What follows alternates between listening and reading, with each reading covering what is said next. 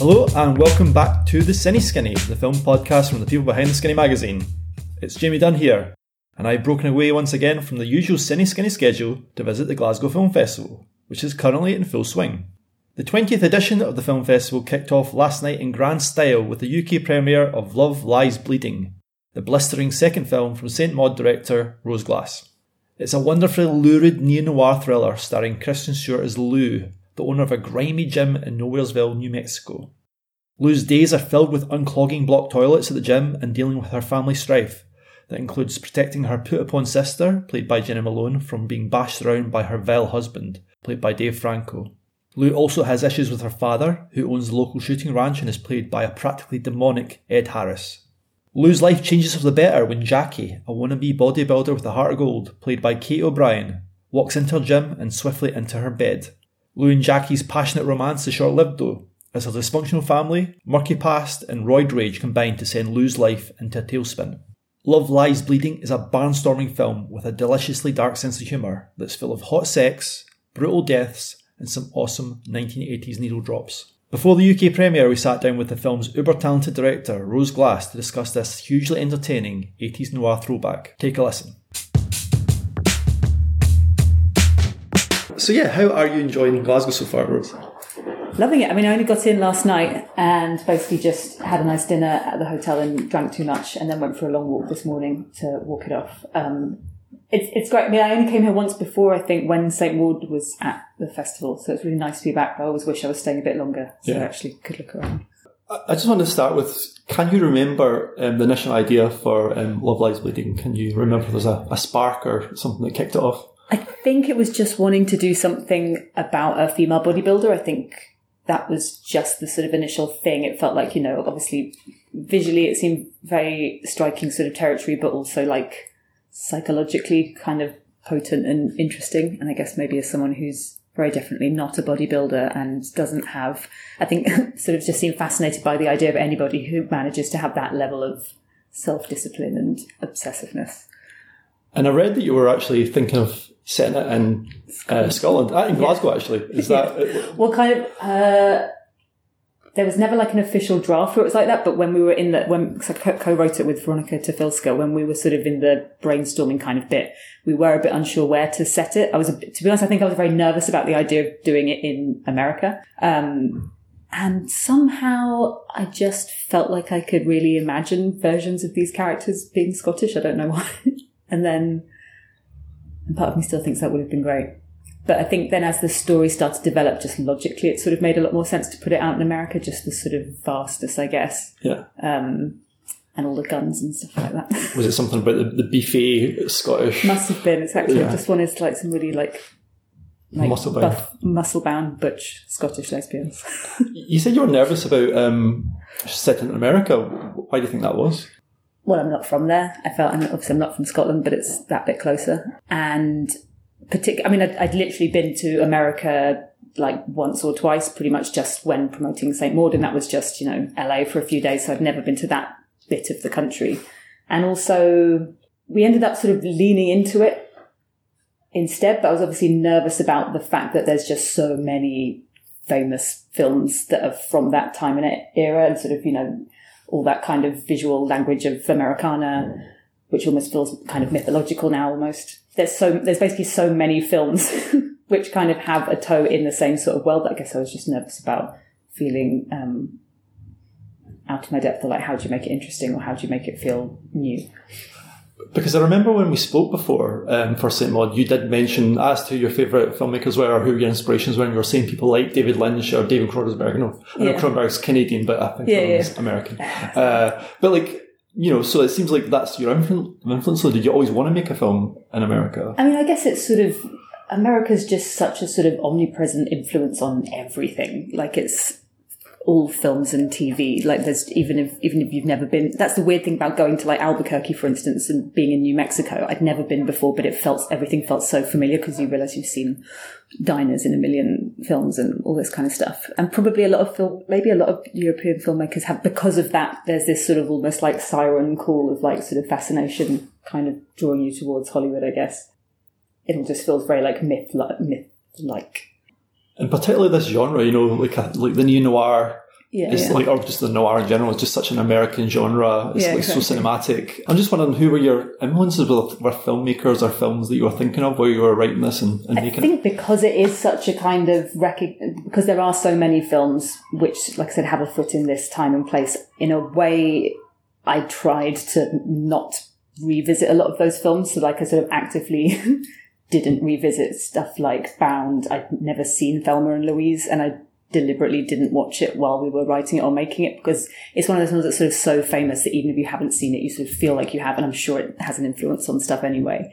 Or like Wild at Heart, True Romance, I've still never watched. So it was definitely a bit of kind of like putting fingers in your ears and kind of going, la, la, la. Like all of these films are sort of so influential anyway, it was sort of trying to go the other way. I mean, there were some films, so like, yeah, and these were more things that I suggested to the actors to watch. So like after we'd written the script, so more in terms of just trying to get into their heads, the sort of tonal world it might take place in. So I gave them a list which had things like Showgirls and Saturday Night Fever and Crash, which is sort of, I mean, particularly, there's quite like different. Quite different, but there's like, I was like hoping that there's maybe some weird like Venn diagram sort of tiny crossover, and it's like maybe somewhere where those things intersect. And I guess in all the films, there's like, in all those films, there's a real kind of intensity and liveliness to everyone's performances. All of those films in different ways, all the actors feel like they're literally about to sort of burst off the screen somehow kind of thing. It's all very visceral and energetic. And then I think just to sort of throw them off the idea of it being too 100% American, I think then I also suggested they watch like The Night Porter and The Snake of June, which I don't know if either of them did, but they were just sort of far more left field, subversive, weirdly erotic kind of films, with slightly more, actually no, not European, that's a lie. One of them's Japanese and the other's, I think The Night Porter takes place in Italy. I get that wrong. Anyway, but there's, all weird examples of weird erotic relationships. I guess also those films, or some of them anyway, have got like really morally ambiguous characters, characters who, don't do great things. Is that something that appealed to you writing a film with characters? Oh, yeah, definitely. I don't think anybody particularly wants to watch, I mean, well, certainly it must be a minority. People don't go to the cinema to watch nice, well-balanced, friendly people making sensible choices. It's just not as interesting. And yeah, I think definitely for me, like growing up and like always, I enjoy watching films where you see someone doing the terrible thing, but you understand it somehow. I think that's kind of quite a healthy thing to confront yourself with, maybe. And I guess if the film's about anything, it's all done fairly with a tongue definitely somewhere in its cheek. But, the idea that we're all perhaps equally capable of doing terrible and wonderful things. Everyone's kind of got it in. We all like to think that, I would never do this, I would never do that. That must be very othering of people who do things we don't approve of. But anyway, I don't know. Yes. Waffle, yes. Morally ambiguous characters making mistakes is what I like.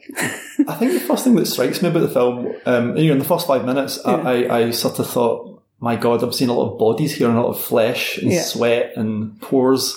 And then I realised actually that's something that I actually don't always see in cinema. So sometimes quite sanitised. So it seems something you're quite interested in. It's sort of the body and kind of like its flesh. I think so. I don't know. I mean, I think that's something I've always been interested in, is kind of bodies and the sort of weird varied relationships people can have with them. And I like sort of cinema, the kind of sort of the nature it sort of lends itself to choreography quite well. And I don't know, just like physical, I've been interested in kind of physical theatre and dance and all that kind of stuff. And probably it was compounded by also then writing it mostly during lockdown, where obviously everything's incredibly sanitized. So it's that bit more enjoyable to find yourself sort of writing as many sort of sweaty, vomiting bodily fluid kind of scenes as possible.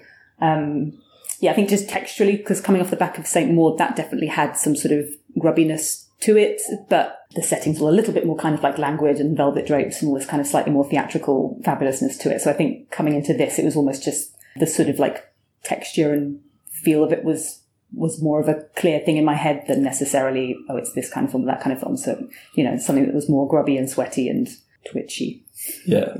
And I described it as a noir, but actually at the edges, there's a lot of body horror coming in, which is something that you obviously did previously with St. Maud. Why do you think that's something you come back to? Body horror. Well, it's like the last one, I guess it's just sort of being interested. That's just sort of what comes naturally and what I'm most interested in, I guess. And the sort of both the connection and disconnection between our brains and bodies, and it's weird that we're sort of, which bit of it actually is us, and we're sort of trapped inside something so physical, but in our brains, I don't know, the disconnect between those two things is quite interesting to me. I think I'd say it's a noir as well. And probably off the back of leaning into some of those sort of, I think me and Vera, when we were writing it, really enjoyed leaning into playing with like the tropes of those kinds of films as well and characters. It was fun leaning into archetypes and then hopefully twisting them into something a bit surprising, hopefully. How was it co-writing? Is that something you enjoyed? I loved it. I mean, I'm now starting to write the next thing, which I'm actually doing by myself, but I think no doubt after I've done this, I want to co-write with Vera again. I think it's, it's definitely something I'd consider going forward. I think it kind of depends on the project. I think for this one, it made a lot more sense because it just ended up sprawling and having a lot more characters. And like if I was doing it by myself, I don't think I'd have felt at all confident writing that kind of like the sort of, crime thrillery story is quite complicated to map out. It sprawled into this like family melodrama and all these different dynamics, whereas St. Maud was like basically one or two people. But I loved it because I think St. Maud, like I had a wonderful time making it and it obviously got received really well, which was great. But the writing process, I felt very out of my depth and it was very daunting and very stressful. All that kind of imposter syndrome kind of thing. And you're like, you feel like you're just writing into a void and like, am I just spending all my time writing this thing and it's never going to happen? And without having somebody there with you to bounce ideas off, it's very easy to just sort of spiral down into this sort of dark pit of like, everything's terrible. I hate everything I've written. Whereas with Vera, it was like, she's one of my closest friends anyway. And so a lot of this was just wanting to find ways to entertain each other. Yeah. Which was fun. I also thought Kristen Stewart was fantastic in this as Lou. What qualities were you looking for that character and what does Kristen Stewart bring? It kind of just felt like a very natural fit, to be honest. Like I just sort of could, once we'd sort of started to imagine what this character was like, and then it was, okay, do the exercise of who your fantasy cast would be. She was kind of the only actress that really sprung to mind and just felt very natural. I mean, because I guess Lou's a bit of she's on some level, I guess, if it's the film noir thing, she's kind of like the sort of morally ambiguous anti-hero who's kind of a bit like haunted by her past and smokes too much and is kind of, and Kristen, I think, embodies that. But there's, I don't know, I just kind of like the idea of her being a bit of like a moody heartthrob as well, but a very neurotic one. Yeah. And then there's something also about her and this character which sort of like reminded me a bit of, a friend growing up when I was a teenager. There's something a little bit sort of adolescent about the character as well.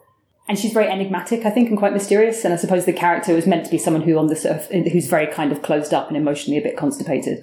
She's a bit of a mystery you've kind of got to unpick throughout the film. And I think Kristen's just very good at that. She can sort of convey a lot whilst appearing to do very little, I guess. And she's just incredibly charismatic.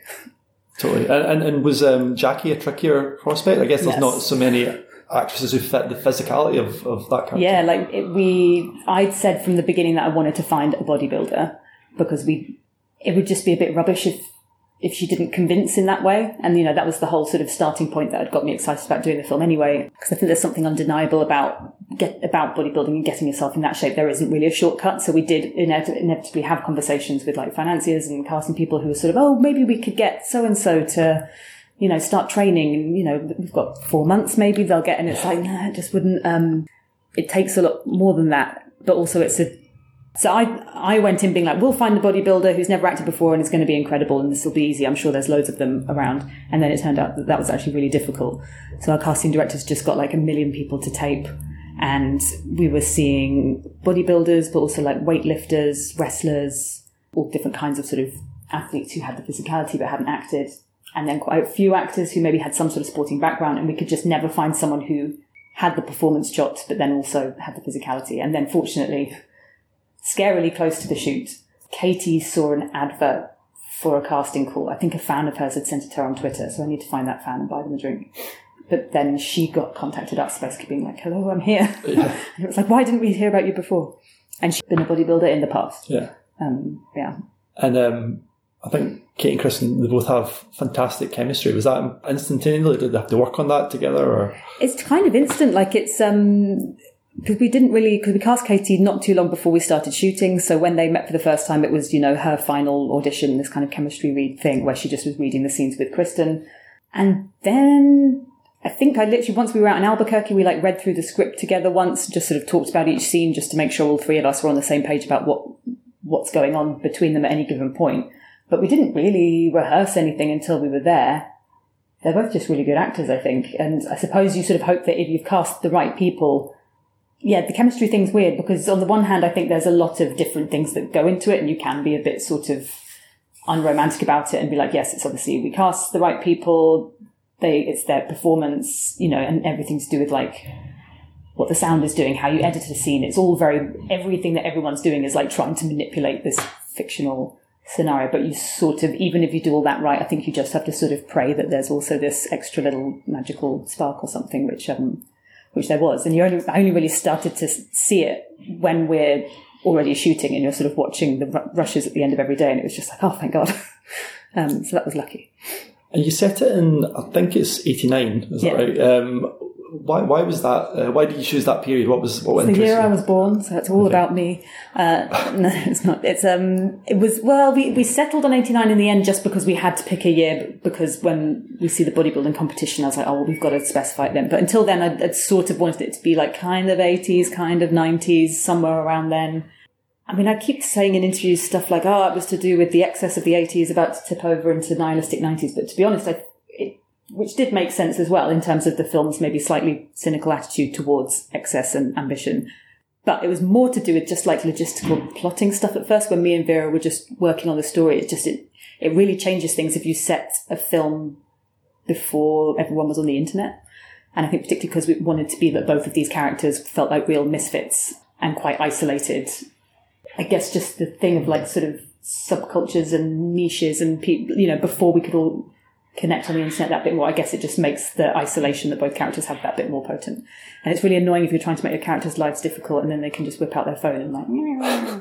I love that it's a film that centres on a kind of lesbian couple, but none of their issues stem from being gay. Like, was that something that was important to you? That they're absolutely, yeah, definitely. It's like that was kind of a lot of the reasoning behind it was just not. I mean, there's obviously a lot of very wonderful queer cinema where those things are very much front and centre, and of course, issues of like coming out and all these things that maybe we've seen more in stories in films. Obviously, that's all well and good, but I think I just personally would like to I'd like to see a queer relationship where the film's not just all about that. It just feels a bit like it's something that's maybe a bit too familiar now. So yes, that was deliberate. It's also really cool that this, you're very unashamedly queer film full of like hot lesbian scenes is only a film festival. I feel like that wouldn't have really happened sort of 10 years ago even. So like, do you think there's something changed? I hope so. I mean, I'd like to. Yeah, it's weird because I sort of, all of that kind of side of it, you sort of don't really think about too consciously when you're writing it beyond the fact of let's not make it all about that. So I think me and Vera were just constantly just trying to be led by what was the most interesting version of the story. But I don't know. I mean, I'm curious how it goes down in that respect. And it shouldn't. I'd like to think that people are just, or a lot of audiences are hopefully just moved past that kind of thing now. Although inevitably, I felt, but it's still the case that if you put a trailer of this on the internet or any clip with Kristen talking in it for that matter, just the amount of horrible like comments that it immediately gets is still pretty disheartening. And maybe when you're in a nice sort of bubble of the film festival and you sort of like forget it a bit. But yes, I don't know. I don't know how I feel about that side of it. I'm curious how it's going to go down. Yeah. How were the reactions of how you sat in and sat with an audience yet and watched it? It's been really fun. I sat in for Sundance and Berlin, and the audience was very vocal in both cases, which is just like the biggest relief as a filmmaker. You just sort of like engineer all these moments, just praying that people will find the same bits funny, and then they actually did. And then I think, Sundance, I think apparently are a notoriously loud audience. So, I mean, I don't know if this will happen every time, but, they were literally like applauding at certain like sort of murders and things happening, like sort of JJ gets murdered and they're like, hooray. So that's very gratifying. I guess maybe I don't want to spoil anything, but the film does go to quite unexpected places, as did Saint Maud. So it seems like you really enjoy surprising the audience and sort of, bringing in these ideas that you wouldn't find in a kind of typical noir, say. Can you talk about that without revealing too much? Yes, that. I mean, I think surprising people and surprising yourself can be like the ultimate thrill, really. Particularly if it's surprised in a good way. There's nothing I enjoy more, personally, when I'm watching a film. So I guess that's something they're sort of trying to do. I think it might, I'm sure it'll kind of like divide people a little bit. It seems to have done so far in terms of what they think about the ending. I love it and I'm very proud of it. But yeah, definitely, it was definitely not the easiest sell maybe when we were sort of in the process of financing it and making it, and was quite a daunting. There's something that happens toward the end which was just daunting on all levels in terms of like, how are we going to pull this off practically, like the effects, and tonally it's probably the biggest swing that the film takes, which to me was very exciting. But I figure unless you're sort of like taking risks and risking, I don't know, unless you're taking some risks and taking some big swings, you're not going to make something interesting. So hopefully people like that swing. That's my time up, but you did mention you were writing something. Are you allowed to say what it is, or is that no, nothing yet. It's like I'm really like quite early writing it, but I'm really excited about it. But I'm not going to say anything in case I jinx it. Okay, well, I look forward to seeing. So I'll see you again at the next one. Yeah, definitely. I hope so. Nice one. Thanks, Rose. That's Cool. great. Thank you very much. So a big thank you to Rose Glass for speaking to us. If you missed Love Lies Bleeding at Glasgow Film Festival, do not worry. The film will be released the 19th of April via Lionsgate. And for more information on what's on at Glasgow Film Festival, head to theskinny.co.uk/film for all our GFF coverage. That's all from me. See you next time. Bye!